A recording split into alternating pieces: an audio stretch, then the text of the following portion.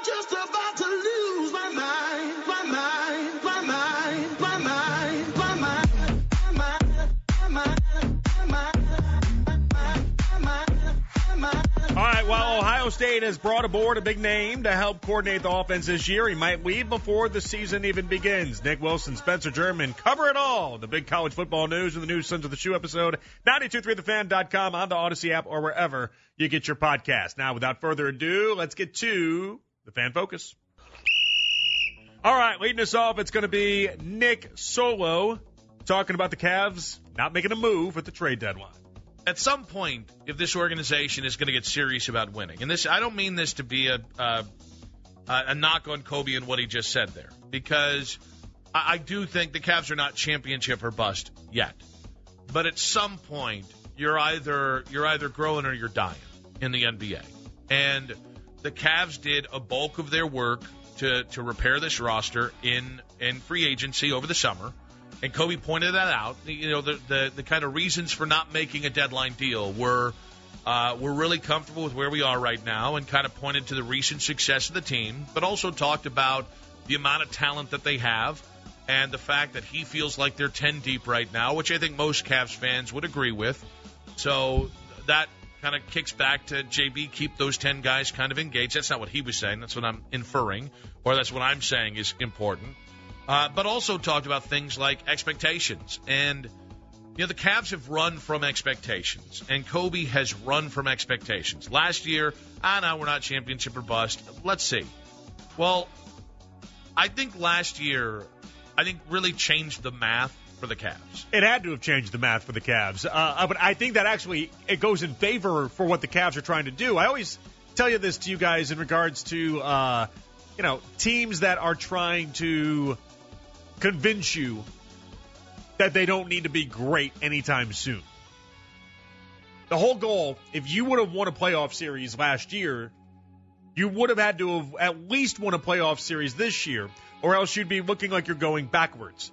That's not good. The whole idea of GM and trying to keep your job for as long as you can is to make it constantly seem like each year you're getting better and better and better and better. The moment you take a step backwards is the moment people start to question. As long as you keep winning, you can go at a snail's pace. If you go from 51 wins and knocked out in the first round to 53 wins and you win a playoff series, you can sell it to the fans as if you got better. But you got to keep getting better and better and better, and the ante keeps getting raised, and that's the hard part. And right now it feels like the Cavs are trying to move at this glacier-esque pace. And I don't even know that they have the same thinking that we as Cavs fans have in regards to what they should be doing right now. They're trying to move at this really slow pace as if they're just trying to keep their jobs forever. And I hate that about teams when they move at that type of pace. I love teams that go for it consistently. And if they get fired, then they get fired, but at least they went for it. It's kind of what I respect about the Browns. The Browns go for it. They might not make it, but the Deshaun Watson move said go for it. The Donovan Mitchell move said we're getting better, but we're not ready to go for it 100% quite yet. And I think that's a little bit of a miss. All right, next up. Let's go to the morning show. Ken and Jason talk about AI. The Taylor Swift stuff that came out a couple of weeks ago, like, boy, this is a little too much. You know what? And go ahead. Go ahead. Well, because I'm thinking, yes, she's threatening lawsuits about the AI stuff because it was pornographic. Yeah. That came out on social media. And then her plane was being tracked by some college student earlier this week. She has immediately put a cease and desist to that. I go, hey, all you guys are tired of hearing Taylor Swift.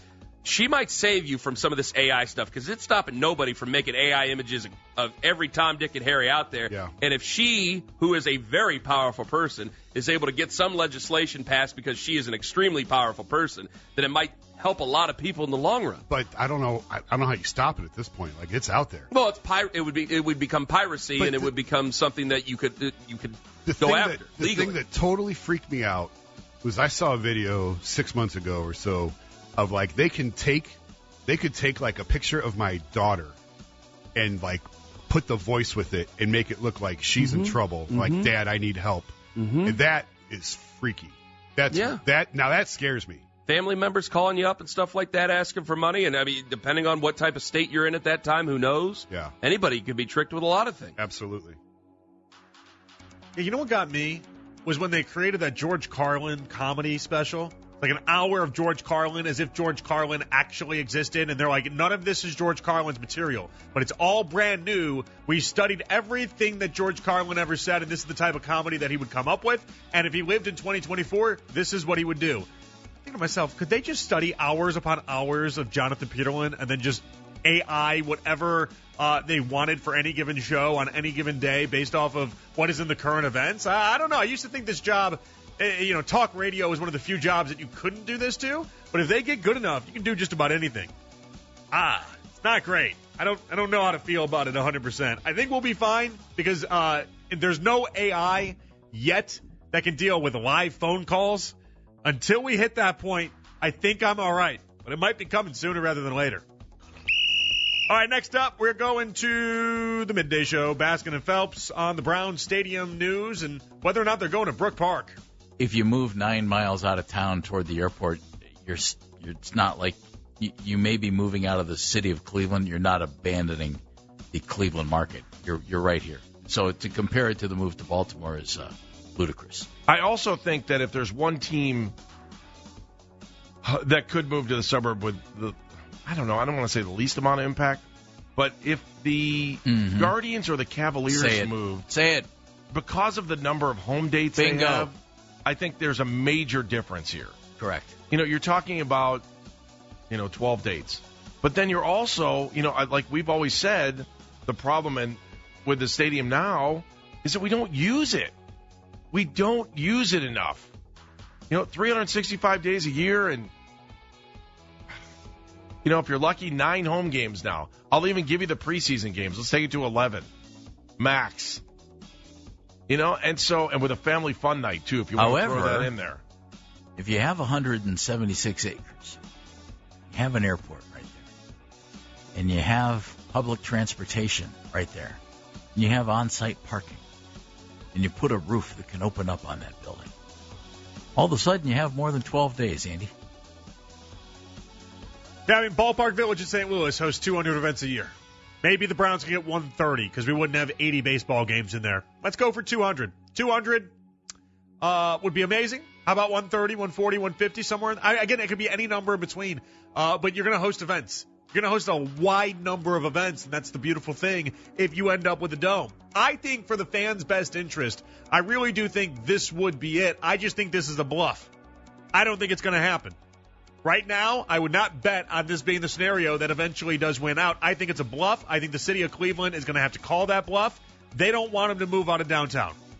There's a lot of big plans and big ideas that could happen downtown Cleveland if Cleveland decides that they want to pony up the dough.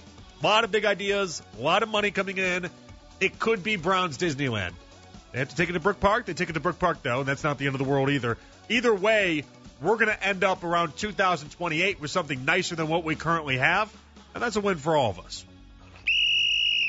All right, next up, we are going to Nick and Keith as they comment on Mad Dog, Chris Russo's Super Bowl party setup, and how he says he doesn't like to go to Super Bowl parties. I'm with him. I don't know if I need to watch it alone, but I'm the last person to go to a Super Bowl party. I don't need 50 people around me telling me all about what just happened. I bet you Mad Dog doesn't like music or talking during boom boom time either.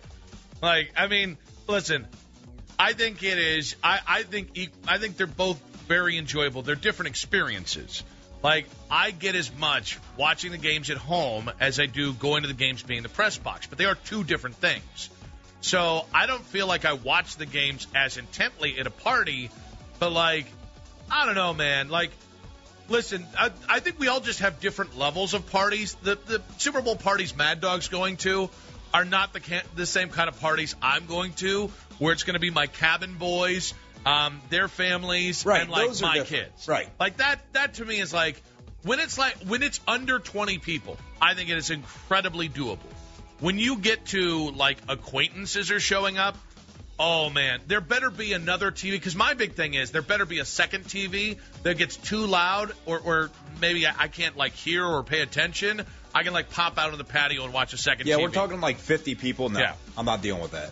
I'm out on Super Bowl parties. I agree with Mad Dog. I don't care if it makes me sound like an old man. I don't need them. I like to watch the game. I want to hear what Jim Nantz and Tony Romo have to say. I'm interested in the commercials. I want to be able to diagnose and dissect the game. My wife will be there. That's more than enough. Maybe her parents will come over, my in-laws. I'm cool with that too. But I like watching games by myself. I watch 18 Sundays and 18 Sundays of football, and they're all by myself and my friends through text message, okay? It's all I need. I really don't need much more. If you have people around, then you got to entertain, and then you got to be making small talk, and you got to do the chit-chats, and that sounds exhausting, you know? No, thank you. I like people, I do, and my wife, she always mention how I love being out. When I'm out, I'm having a good time. But getting me to being out is the big struggle. That's always the hard thing. I mentioned this yesterday. Like my wife, she loves going out. She's like a big personality, and she's a social butterfly. She loves it. You can see her batteries getting recharged by being around people. Me, I'm the exact opposite. Me being around people, and you can see the life just being sucked out of me. Well, my battery gets drained when I'm around people, and that's just how I am. Listen, I wish I was the other way. I really do. It's just not who I am. All these people, they always ask me, like, you're the sports guy. Let's have you over for the Super Bowl. Let's have this big party. And I'm like, I don't want to do that. No, I'm going to stay home and I'll watch it, and then I can talk about it on the radio the next few days, and that'll be more than enough for me. Thank you very much. Who knew? Me and Mad Dog have so much in common. Only difference is he likes to eat edibles and get high while watching college football on Saturdays. I stay very sober on those college football Saturdays. Not saying I'm against it. I just don't do it. All right, anyway. That made me sound like a real straight edge there. I have participated in fun in different parts of life, I promise you. Just not this part of life where I have a near 1-year-old daughter and I have to be a responsible adult for the time being. All right, next up, we got Ken and Jason in this morning as the two of them talked about LeBron James. You wanted to, so here we are. I didn't necessarily want to, but I'm in today, yes, and did. It came up at the end of the show. If you didn't want to talk about it, you wouldn't have told us anything. Just because I text you something doesn't mean I want to. I didn't know it was a potential topic until you brought it up. I didn't know either. I had nothing written down. And then you So- brought it up because you wanted to talk No, about it. We're pussyfooting around it enough. Go ahead and tell us. I Has don't to do have with any, LeBron. The Cavs are 33-16. I don't They're have second in the any. East. I don't have any inside knowledge on this. I just think there's a chance he could come back this summer. That's all. I'm like in the minority on that. No. I'm in the minority on that, but I think absolutely he could come back this summer. I just think there's some things lining up that way. Now, it would be hard to do from the cap. Like, they'd have to do some gymnastics with the cap. I think it's different if I say I feel like he can come back this summer than if Jason Lloyd, the guy who's wrote LeBron books and First name basis. been in the locker room with him, and when he sees you when he comes back, he goes, "Hey, Jay, what's up?" Yeah, but I don't talk to him. But I haven't had I see him once a year now. I'm not with him like I was before. And I don't talk to the people around him like I did before either. I am not in the More LeBron time than circle. Lima sees his dad, and we always wonder when he's coming back. True. And there are plenty of people who are with LeBron far more than I am who say there's no way. That's not happening. That ship has sailed. I just think there's a chance he can come back. That was really it. That's all. I think he can come back this summer. You wrote explosive. I did not write explosive. That's I not don't what think I you said. said there was a chance. I think you said he was. No, I absolutely did You sure, not. Owen? I'm Am I positive. lying? Don't do that to me. I don't That's not. think I'm lying. Pretty sure he said he was coming. I think you said it. All right. Good stuff right there from the guys. It'll be fascinating to see. I don't think LeBron's coming back. I think he likes La La Land a little bit too much. I maintain that line of thinking until proven otherwise. I think he enjoys it out there. I watched Bronny Jr. last night, by the way. I watched him sit for all but like one of the final. They went in overtime. Cal against UCLA, or against USC. They went into overtime. He didn't play the final like 6 minutes. He got 1 minute of overtime action, and that was it. He was brought in basically to have their defensive stalwart get some rest, and then he was removed a minute later. Bronny Jr. is not going to the NBA anytime soon. If he does, it is complete nepotism at its finest. All right, leave that there. We come on back. I'm going to give credit to baseball. It's better to be late than never have it happen at all. We'll do that and more. Off the beaten path coming up at 9:40. When we get to the Cavs, we'll get to the Cavs when that game wraps up, and NFL honors as it happens as well. It's overtime with Jonathan Peterlin here with you on The Fan.